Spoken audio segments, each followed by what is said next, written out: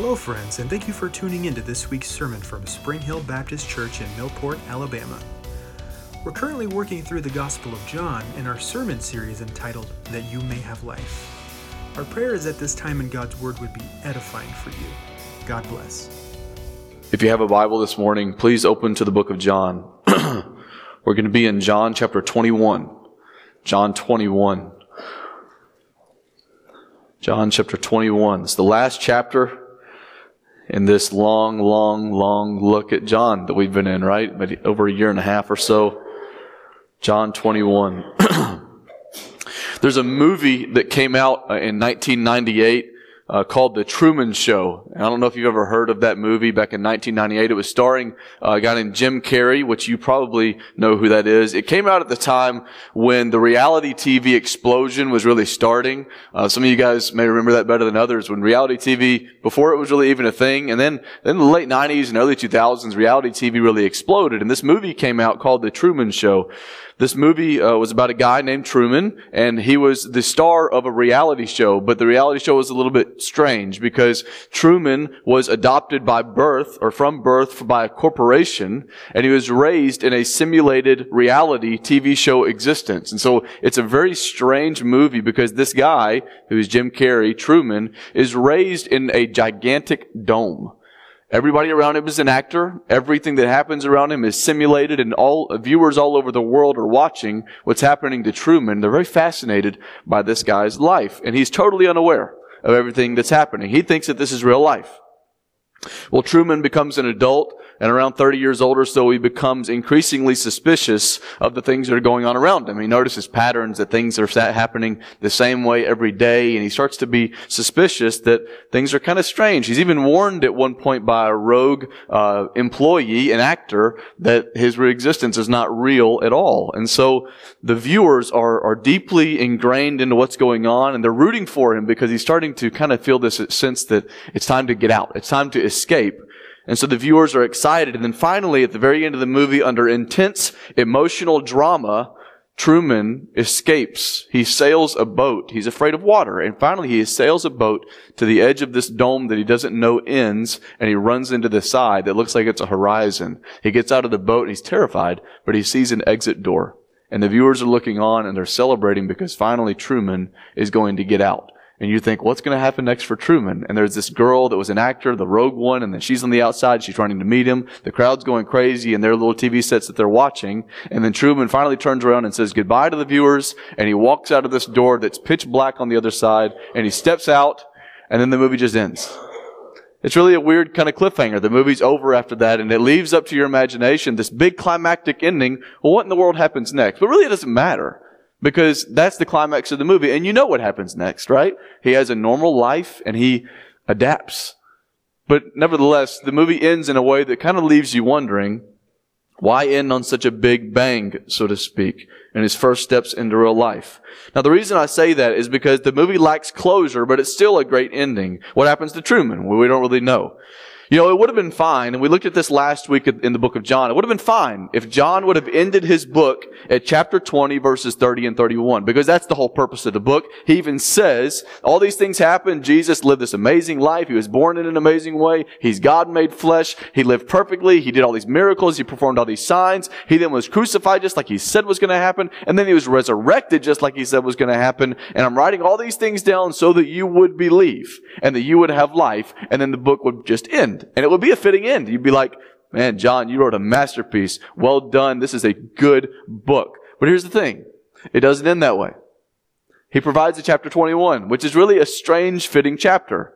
It's more like, I use the Truman Show as this boom ending, this big climactic, and then boom, it's just done. But you guys have probably seen the movie The Sandlot or Remember the Titans, movies like that have a great big ending and a great finish. But then at the very end, there's postscript. There's sort of an epilogue, and it shows while the credits are rolling, this is what happened to this character, and this is what happened to this character, and this is what happened to this character. And so it gives you closure. It tells you what happens next for the people involved. Now you have a great ending, but you also have a postscript of perfect closure. Now here's the thing. Why do I say all that? Because chapter 21 is the postscript. Chapter 21 is the closure. It's the epilogue. Without chapter 21, the story would be amazing, but it would lack a certain postscript closure. even though it would still be great. Jesus has risen, the grand finale, but it leads you to wonder, what about the followers? Imagine you didn't know the book of Acts through Revelation. What happens with these guys next? But instead, it doesn't end in chapter 20, but instead it winds down with a postscript, an epilogue. What happens to the characters next, so to speak? And more importantly, how does the mission of the Messiah live on? You see, the story lives on in that Jesus' followers are called once again to follow Jesus, just like they were at the beginning. You see, the story of the disciples following Jesus began while they were fishing, many of them, and their post-resurrection postscript, so to speak, in chapter 21 begins again while fishing. It's kind of a poetic ending. So let's look at it. John 21, we're going to look at verses 1 through 14.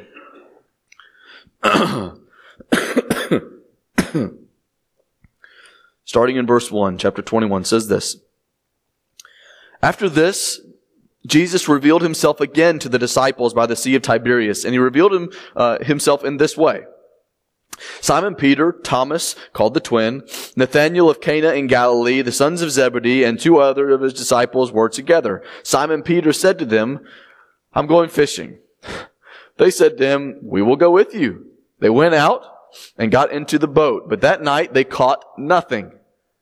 Just as day was breaking, Jesus stood on the shore. Yet the disciples did not know that it was Jesus. Jesus said to them, children, do you have any fish? They answered him, no. He said to them, cast the net on the right side of the boat and you'll find some. So they cast it. And now they were not able to haul it in because of the quantity of fish. That disciple whom Jesus loved therefore said to Peter, it is the Lord. When Simon Peter heard that it was the Lord, he put on his outer garment, for he was stripped for work, and threw himself into the sea. The other disciples came in the boat, dragging the net full of fish, for they were not far from the land, about 100 yards off. When they got on the land, they saw a charcoal fire in place, with fish laid out on it, and bread. Jesus said to them, bring some fish that you have just caught. So Simon Peter went aboard and hauled the net ashore, full of large fish, 153 of them. And although there were so many, the net was not torn. Jesus said to them, come and have breakfast. Now none of the disciples dared ask him, who are you? They knew it was the Lord. Jesus came and took the bread and gave it to them, and so with the fish. This was now the 3rd time that Jesus was revealed to the disciples after he was raised from the dead. What I want you guys to see as the theme of this chapter, really in 2 parts, we'll look at the second part next week, is that post-resurrection discipleship is what we're supposed to be really focusing on. And like I said, it's in 2 parts. Post-resurrection discipleship, which by the way includes you and I. Okay, we're post-resurrection disciples of Jesus. We'll look at part 1 this week, and then we'll finish the book of John next week. I mean, that's a pretty big deal, right? We should have to throw a party or something. We'll have a birthday cake or something. I don't know. But we'll finish the book of John next week, and it's going to be awesome. We're going to close this chapter in our church's life. But we see in this chapter that post-resurrection discipleship is certainly the theme of this epilogue of John. So much heightened drama has led to this point in the story. The story has reached its climax. We have cross, burial, empty tomb. Upon that tomb being empty, we see there's mystery. Where did they put the body of Jesus? There's frustration even. There's anger. There's sadness on the part of someone like Mary Magdalene and certainly others. But then there's the revelation that Jesus is alive. He's alive. He's resurrected. And then you see joy, but you also see doubt in the man named Thomas. The height of doubt. Jesus' one of his most loyal companions is doubting. He says, unless I see him, I ain't never going to believe that. But at the height of doubt, we also see the height of revelation, where Jesus says, here, come put your hands in the spear wound and figure out for yourself that it's me. And then we have a great conclusion where Thomas observes himself and he says, my Lord and my God, which perfectly connects with the beginning of this book. And then John closes the whole thing down in saying, I've written these things down that you would also confess Jesus is Lord and God. In a word, that he is the Christ. Where does the story go from there? Where can you go? What a wonderful ending. Well, they go fishing. What a weird ending, right? We're going to go fishing now. Or where else do you go? The story's kind of seeming like it's trickling off, but I believe that John intends to instruct us as post-resurrection disciples as we look at the post-resurrection disciples, and specifically what it means to follow Jesus this side of the empty tomb. So if you're taking notes this morning, and that's your sort of thing, and it helps you to follow along, here's what I got for you. That following Jesus looks like two things. Number one, it looks like trusting Him in my weakness and need. Following Jesus looks like two things. Number one, trusting Jesus, trusting Him in my weakness and my need. You know, like countless times before, Jesus reminds His disciples that in some ways, nothing has really changed. He's still their master, He's still their friend, and that creation still submits to His authority in this miracle that He does with these big fish. Look at verse 1. After this, Jesus revealed Himself again to the disciples by the Sea of Tiberias, and He revealed Himself in this way. So it's sort of an introduction verse. This is what's going to happen next, John is saying. It sets the stage. Now, it says in my Bible, the Sea of Tiberias. I'm sure it says that in yours as well. You know it probably by another name. That's the Greek name. The native name of this sea would be the Sea of Galilee. All right? So they're in the region of Galilee, which is just north of Judea. You see, the cross and the resurrection occurred south of the Sea of Galilee. They're all Galileans. They're from the northern part of this region, all right? They're from Galilee, and so down south from them, a good ways south, in the region of Judea, okay, I'll say what it's like. It's like counties, the way that we understand it. We're in Lamar County. And even though we're in Lamar County, you go just a little bit south of us, and suddenly you're not in Lamar County anymore, right? This is sort of like that. Judea is a certain region. It's sort of like a county, and when you go north of Judea, you get to Galilee. Now, Galilee, just like a county of what we know of, has a lot of towns and cities that make it up. They are from different cities within Galilee, but they have been in Judea, because in Judea is a great city that you know named Jerusalem. In Jerusalem, Jesus lived this amazing life of ministry this past Passion Week. He was crucified, and certainly He was resurrected. But now, this feast is over that they were in Jerusalem for, and their homes are back north, and so they travel back north. John tells us that it happened, this resurrection revelation happened in this way, which is another way of saying this is how it went down. Look at verse 2. Simon Peter, Thomas called the twin, or Didymus, Nathanael of Cana in Galilee, the sons of Zebedee, and two other of his disciples were together. Okay, real quick, the sons of Zebedee, you may not know off the top of your head who that is. You know them by their real names, which is James and John. These are the two sons of Zebedee, okay, close friends of Jesus, Peter, James, and John. Well, all seven of these guys were out fishing, or were about to go fishing. Look at verse 3. Simon Peter said to them, I am going fishing. They said to him, we will go with you. They went out and got into the boat that night, but they caught nothing. You see, they weren't just going to enjoy their hobby on their day off, okay? It kind of reads that way maybe for us because we understand fishing as something you do for fun. It sounds, even when you read verse 3, it's like they're just sitting around chatting it up, and then Peter was like, I'm bored.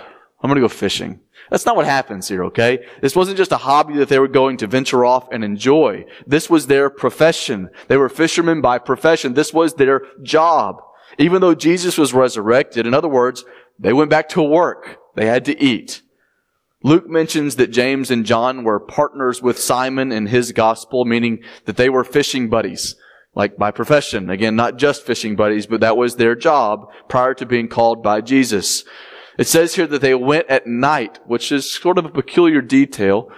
They went at night because that was the preferred time to go fishing in ancient times for professional fishermen. The reason why is so they could go and sell their fresh catch the next morning. The only problem is they came up empty. You know why that's a problem? It's like going to work for 8 hours and not making any money. Okay? That's a bad thing. Certainly that would wear on your emotions. Can you imagine going to your 8 to 5 and not making a dime? This is kind of the situation that these guys are in, is that they're going and doing their profession in the middle of the night so they can go and sell their fresh fish in the market, and yet they come back empty. Look at verse 4. Just as day was breaking, okay, so at dawn, Jesus stood on the shore.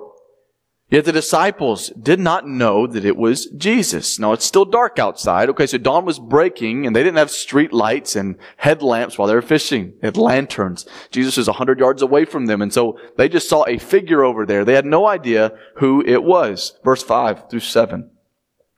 Jesus said to them, again, them not knowing it's Jesus, children, do you have any fish? They answered this guy that they're not really sure who it is. They answered him, no. He said to them, cast the net on the right side of the boat, and you will find some. So they cast it. And now they were not able to haul it in because of the quantity of fish. Look at the beginning part of verse 7. That disciple whom Jesus loved, that's John, therefore said to Peter, it is the Lord. The literal word for any that you see in verse 6, when he says children. In other words, this way it's saying, guys, do you have any fish? That word for any, it reads just as any, but there's a certain tone that understanding the literal word there brings. Any means a tidbit. Do you have just a bit of fish? It sort of is phrased in a way that is sort of implying a negative answer. It's a tone of expectancy of a negative answer. What he's saying is, guys, haven't you caught anything? Guys, haven't you caught anything? Just a little bit? Haven't you caught anything? And don't you know, these fishermen by trade, hear this guy that they don't know 100 yards away yelling at them, hadn't you got anything at all? And don't you know the pride in these guys is like, hey man, back off. Mind your business. Don't worry about what we got. But they say, no. You see, I'm not a hunter, but I've hunted.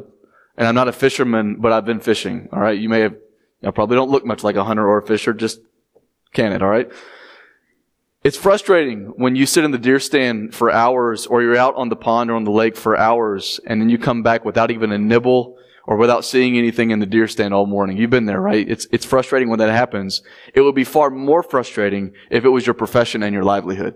You understand what I'm saying? This would be far more frustrating if this was your profession, your livelihood. And then what makes it worse is a gentleman you don't know, seemingly, calls out from the shore 100 yards away and calls to you, again, a professional, how to do your job better. Cast the net on the other side of the boat. Don't you know that they already had? This would be like me going up to, they're doing the add-on in the back of the parsonage, right? It'd be like me going to Gary Mack and being like, hey man, I got this really cool technique of how to swing a hammer or build a wall. I have no business doing that, all right? No business. You don't want me anywhere close to doing that to your home. The same thing would be like me going to Todd Abel's and saying, let me show you how to install an electric light fixture. No. I probably even phrased that wrong just the way that I said it, all right? My point is that this guy that is yelling out to them is saying, hey, cast the net on the other side of the boat. This is their job. This is their wheelhouse. And this guy from the shore is calling to them to do this thing. And you got to know that probably snarkily they're thinking, okay, we'll just throw it on the other side of the boat then, sure. And yet they do. And something amazing happens. My point is that it's been a long night. Dawn is breaking. They went at night. Been a long night. They're tired. And now they're probably aggravated. These guys were surely frustrated in the insufficiency of their own ability to catch fish overnight. And so Jesus, them not knowing it's Jesus, says, hey, just toss the net on the other side of the boat. And it wasn't like they hadn't already done that. Surely they had. They're fishermen by trade. But the fact is that this supposed stranger on land had performed a miracle. This isn't happenstance. He didn't see a school of fish from the shore. This is a miracle that has just taken place. As a result, John, who's in the passage itself, rightly assesses, again, he's the disciple whom Jesus loved, a title that he's given himself. He rightly assesses who this man, listen, has to be. It has to be the Lord. And that's what he says to Peter. That's the Lord. It has to be him. Church, hear this. It is absolutely no coincidence that they had not caught any fish that night. The disciples caught nothing that night so that the power of God could be demonstrated and that their insufficiency be realized. They didn't catch any fish that night so that Jesus could flex and say, I am God. And say, you need to understand that you are not. Your insufficiency is trumped by my sufficiency. And we see it in a really small example of some fish. But don't you know that principle is far heavier than just fishing? There's a principle here that reaches beyond fishing, and that is that following Jesus is not in relying on your own strength, but in the authority and in the sovereignty of Christ. And John is writing these things down for us in his epilogue. post-resurrection disciples, speaking to disciples or perhaps those that he's imploring to become disciples of Jesus, his readers. And the principle is this: Jesus meets your needs when your circumstances are beyond your ability. Jesus meets your needs when your circumstances are beyond your ability. John assesses, that's the Lord. He has the authority over all things. We looked at that the last couple of weeks. He is the Lord. Church, hear me. Following Jesus means that you're not relying on your strength. You're not relying on your understanding. You're not relying on your ability. You're not relying on your wisdom in a difficult trial. You're not relying on you at all, but in Jesus' strength, in Jesus' understanding, in Jesus' ability, in Christ's wisdom in difficult circumstances. Jesus meets your needs when your needs are beyond your circumstances. 2 Corinthians 12, verse 9. Paul, when met with a trial beyond his ability to overcome, asked for aid from the Lord. He says this, that God's response to him, "My grace is sufficient for you. For my power is made perfect in your weakness. Therefore," Paul says, "I will boast all the more gladly of my weaknesses, so that the power of Christ may be on me." We're not ignorant here, right? You have real trials. You have real hurt. You have real pain. You have real suffering. You have real stress. You have real worry. But hear me say this. All those things exist because of the fall. There's no doubt about it, and you cannot overcome them on your own. But they exist so that you would run to the one who already has overcome them all.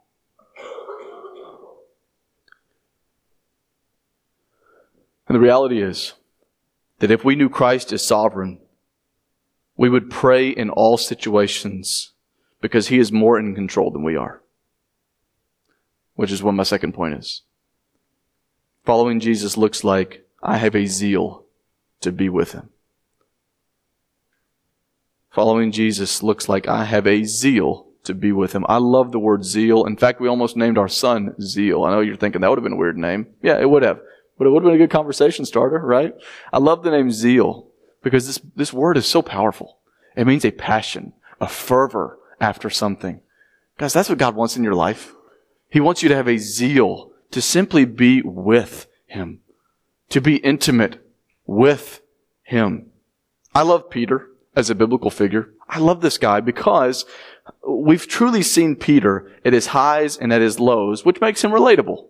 No one likes a person that they read about that they can't relate to. Right? Peter is someone we can relate to. He has great highs. He has great lows. Look at the second part of verse 7 as we look at Peter's life here. Okay, read all verse 7. It says, "That disciple whom Jesus loved," again, that's John, "therefore said to Peter, 'It is the Lord.'" Look at Peter's reaction here. "When Simon Peter heard that it was the Lord, he put on his outer garment, for he was stripped for work, and threw himself into the sea." Remember, they're 100 yards away from the shore. He threw himself into the sea. The other disciples came, again, to the shore in the boat, dragging the net full of fish, for they were not far from the land, about 100 yards off. Okay, so the net was so heavy they couldn't get it into the boat, so they had to drag the net behind them in the boat. Peter didn't wait about that. He forgot about the fish, jumped into the water. It's so funny because Peter is so impulsive. Like, we know this to be true of Peter. You've read maybe Matthew, Mark, and Luke and seen impulsivity in the life of Peter, but we've seen it in John. He cut off a guy's ear. Okay? That's impulsive. You may not want to be around a guy that's that impulsive, right? It's a little impulsive. He's very just herky-jerk. I'm going to go at it. Whatever it is, I'm there. We've seen him run into an unclean tomb, which would have had consequences in his day and age. When Jesus wasn't there, he didn't wait. John peered in from the outside so as not to be deemed unclean, and Peter just jumped right in. He's so impulsive. And we see more impulsivity from Peter. It says here that he was stripped for work. I'm going to be honest with you. The literal translation means that he was naked. All right? Maybe he was just really comfortable around his bros. I don't know. All right? He was in some way lacking clothing. I don't know if he was completely naked or not, but he was lacking his outer garment, the one that he would wear if he was going to go and talk to Jesus, in other words. So what he does is he picks up his outer garment and he wraps it around himself, is what the Bible says here. He put on his outer garment. The literal translation is wrapped it around himself. I'll tell you what, it's the same verb for what Jesus did with the towel whenever he was washing the disciples' feet. Okay, so the word picture here is that Peter he's fishing. It's nasty. He doesn't want to get all dirty. So he picks up his clothes, ties them around his waist so as not to probably get in the way of his legs so that he can swim faster and more efficiently. He wraps it around, plunges in, like I said, very impulsive. He gets after it because he wants to go spend time with Jesus. You see, Peter had spent all night fishing to make a buck. Listen to this. Finally, the fish are in the net. It's all night. Finally, the fish are in the net, needing to be hauled in. But then something far more valuable captivates Peter's heart. Time with Jesus. Time with Jesus. This is what he wants. Isn't this great? Way more important. I've been fishing all night. I got nothing. Now you got over 100 fish in a net, and he says, forget about it. I want to go be with the Lord. Jumps in the water. Swims 100 yards. Look at verse 9. When so the rest of the guys showed up out of the boat, when they got out on land, they saw a charcoal fire in place. By the way, just pause for a second. Isn't it interesting that the narrative doesn't stick with Peter and his initial interaction with Jesus? You know why? Because John's writing it. John was still in the boat. Okay? So John's still in the boat. He can't testify necessarily to what's happening on the land. So he says, we got there eventually. Keep on reading in verse 9. They got out on land. They saw a charcoal fire in place with fish laid out on it and bread. It's such a subtle but unique detail that I want you guys to see here. They got on the land and they saw a charcoal fire. Now, I'm sure that you probably don't remember this, but we've seen that word, that exact terminology one time before, charcoal fire. I don't expect you to know what that instance was, but it was in the book of John, and it was when Peter had denied Jesus 3 times. They were in that courtyard, and there was a charcoal fire around to heat themselves, and he denied Jesus 3 times. And I can't help but think that this is sort of like a hyperlink to that betrayal moment, because this is far different. Whereas Peter was betraying and he abandoned Jesus, now the same smell that fills his nose is a reminder of his loyalty and his zeal to want to be with him. Interesting, right? Just a little detail there.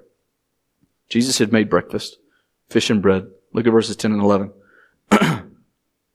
Jesus said to them, bring some of the fish that you have just caught. So Simon Peter went aboard and hauled the net ashore. By the way, just pause for a second. Peter had to be a hoss, all right?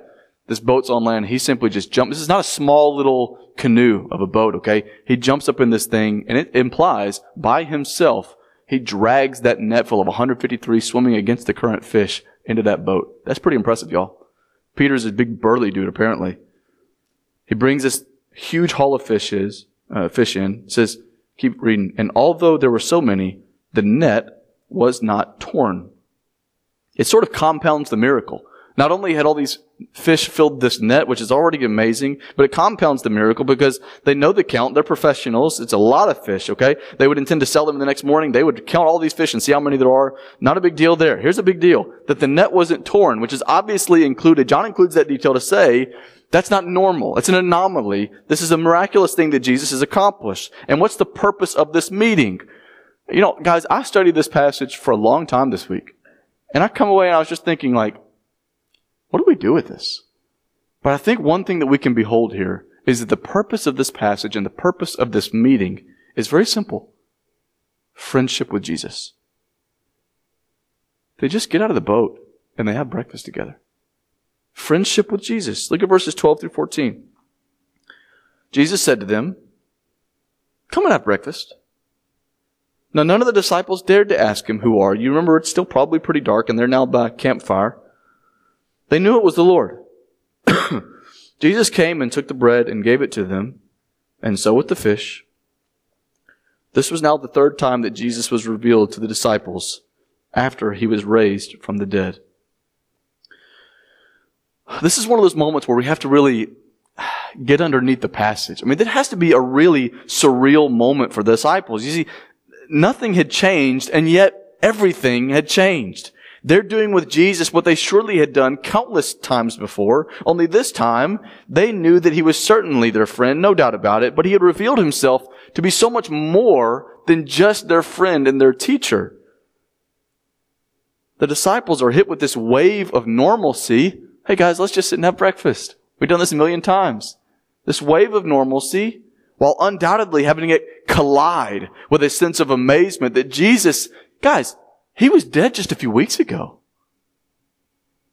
Surely just being normalcy colliding with what in the world is going on? How is Jesus even here?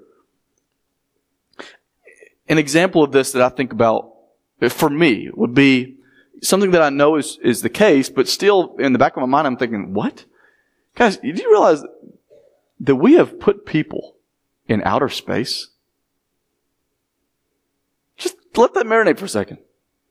We put people attached to a rocket, exploded this rocket behind them, and shot people into the sky. Willingly. Willingly. And people stayed up there for years. I was just thinking about it. I was like, what amazes me? That amazes me.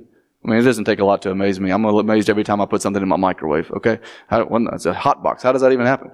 My point is, you know something's real, and that in a lot more real sense, you're thinking, how does this even happen? And I think that to a far greater degree, this is what's happening with the disciples. They know it's the Lord, but they're thinking to themselves, how is this the Lord? How is Jesus even in front of us? I know it's true, but when I stop and think about it, it blows my mind, I think is what's going on here. And how could they believe it? Their friend and their teacher, Jesus, this guy that they've become very acquainted with. Listen, he'd been born of a virgin, a miraculous birth. He lived a miraculous life. Not only in never sinning, he never had the desire. He was never selfish. He was never mean. He was never dishonest. He never lusted. He was never disobedient. Virgin birth, miraculous life, not just a miraculous life in those ways. He actually performed miracles in his life. We've seen several of them in the book of John. He died brutally, and these guys looked on as it happened. They saw him being beaten and spat upon. They saw him being crucified. They knew his body was in that grave, and they knew that he was as dead can possibly be. They smelled his stench. This guy was dead, and he died not just as a criminal. He died their death, my death, your death. Jesus didn't just come into the world miraculously. He didn't just live miraculously. He died miraculously because he became sin who knew no sin, so that in him and through him and by him you may have eternal life. It's the good news of the gospel. And while this man was just their friend, he was so much more. Just like he's not just an object of our worship. He has earned our worship because he has brought rescue and redemption and the gospel to you in the year 2020. This isn't just a fishing buddy. This isn't just somebody you have breakfast with. This is the God of all things. And certainly they were blown away that the God of all things, who had proven himself, is sitting there having breakfast with them. How could they not be amazed? From separated to saved, from perishing to purchased, Jesus was the Christ, which is the point of this whole book. So what does the Christ want with simple little fishermen? Jesus didn't ask to have breakfast with kings and queens and rulers and judges. No. He wanted to have breakfast with simple little fishermen. What does he want with these guys? He wants to have breakfast. What I want you to see here is that Jesus' desire from his disciples, his desire for them then and his desire for us now, does not begin with works and efforts and a great commission, but rather it begins with a heart that is longing to sit and be intimate with him. Hear me, folks. The incredulousness of the moment is trumped by a nostalgic reminder that Jesus was their friend. And this is what Jesus wants of you as well. Listen. Just like those guys 2,000 years ago, Jesus has saved you. And if he hasn't saved you, he wants to. He has saved you. He died for you. He was raised for you. What he wants from you, more than your works, he wants you to meet with him. He wants you to be his friend. Certainly He wants your worship, but He wants your intimacy. Long before He wants your works, He wants you. There's a common phrase that you guys have probably heard this, whether it be in pop culture or just in somebody saying it. This phrase, whenever there's a perilous circumstance or an urgent situation, somebody spills something on the floor in your kitchen and there is just a big mess. Maybe you're out at a restaurant and somebody knocks over their glass. Isn't that like the most awkward thing in the world, by the way? You're like, what do I do? Act like there's a fire on somebody's hair or something. It's just, in a situation like that, somebody may say the words, don't just stand there, do something. Right? Don't just stand there, do something. Which means, why are you doing nothing? Help. Be part of the progress of solving this problem. Go and do something. But I'm afraid that that's the way that we begin thinking about discipleship, and that's just not right. There are things we need to be about doing. Make no mistake. But don't just stand there, do something. I don't think that it quite gets it. Think about it the opposite way.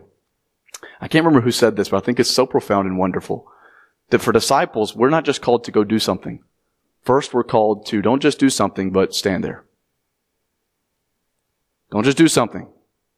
Stand there. Discipleship, before it is external, it's internal. Before you can go and be on a great commission, before you can go and honor Christ by the way that you live your life, before you can do that, there's something internal that must take place. So often we make being a Christian about external check marks. What does it look like to be a Christian? Well, to go to church. It means to be baptized. It means to read your Bible. It means to pray. It means that you don't use bad words. It means that you don't get drunk. It means that you don't do drugs. It means you don't gossip. It means that you're not a jerk to other people. That's what it means to be a good Christian, right? And we say that like it's this theological checkbook or checkmark book that says, do all these things, and that's what a good Christian looks like. But notice, that's not what Jesus said, or that Paul said in Galatians chapter 6, when he talked about the fruit of the Spirit. He didn't talk about a bunch of external things. He said, there were internal virtues before there were external behaviors. Things like love, joy, peace, patience, kindness, goodness, faithfulness, gentleness, self-control. Notice that those things are not external. And if you want to call them the check marks of the Christian life, that has nothing to do with do. Those things start right here. Now, why do I say all that? This week I started a discipline that in your own way, I challenge you to take up as well. I was trying to internalize this mentality. Don't just do something, stand there. That I believe that Christ wants me to internalize something, Him, before I can go and be external in the way that I live my life. And this is kind of what I came away with. For me, it looked like pray when I begin my day, pray when I go home for the day from work to be with my family, and to pray when I end my day. To say whatever needs to be said. When I begin my day, spend time with God, meet with Him, and ask Him for aid in going and living a life that honors Him. As important, if not more important than beginning my day with prayer, is going home in prayer. Guys, your most important job doesn't start when you go to work. Your most important job starts when you get home. When you're with your spouse. When you're with your kids. When you're with your parents. When you're with your siblings. And man, that revolutionized me. Spending time with the Lord and asking Him for aid. And loving my wife. And shepherding my children. And containing my temper. And being long-suffering with patience. Those things are internal before they're external. Flying off on a handle is internal before it is external. And so my way of sort of materializing, don't just do something, stand there, was spending extensive time praying in the different phases of my day. My point is, before Jesus wants you to go and be for Him, He wants you to stop and be with Him. Don't we see that on this bank of the Sea of Galilee? These guys have a lofty mission ahead of them. But what happens before Jesus says go? He says stay. Be with me. He's already said, apart from me, you can do nothing. Meet with me. Guys, zeal to be with Him will lead you to zeal to be for Him. I don't think there's a better way to say it than that. If you don't have a zeal to be with Him, by your works you will have no zeal to be for Him. And so I'll close in this way by simply saying, in whatever way God is leading you, it may be in stopping playing church and get your life right with Christ in the first place. It may be, like me, in scheduling seasons throughout the day where we're just intentional to be with God. But my imploring to you today, in whatever season of life you find yourself, is simply this. Listen, don't just do something. Stand there. Have zeal to meet with Christ. Have breakfast with Him before you can go and live for Him. Let's pray. We want to thank you for listening to this week's sermon. For more information, you can find us on Facebook by going to facebook.com/The Spring Hill Baptist. We'd love for you to join us on Sunday mornings at 10 a.m. as we seek to make much of Jesus and love Him above all else.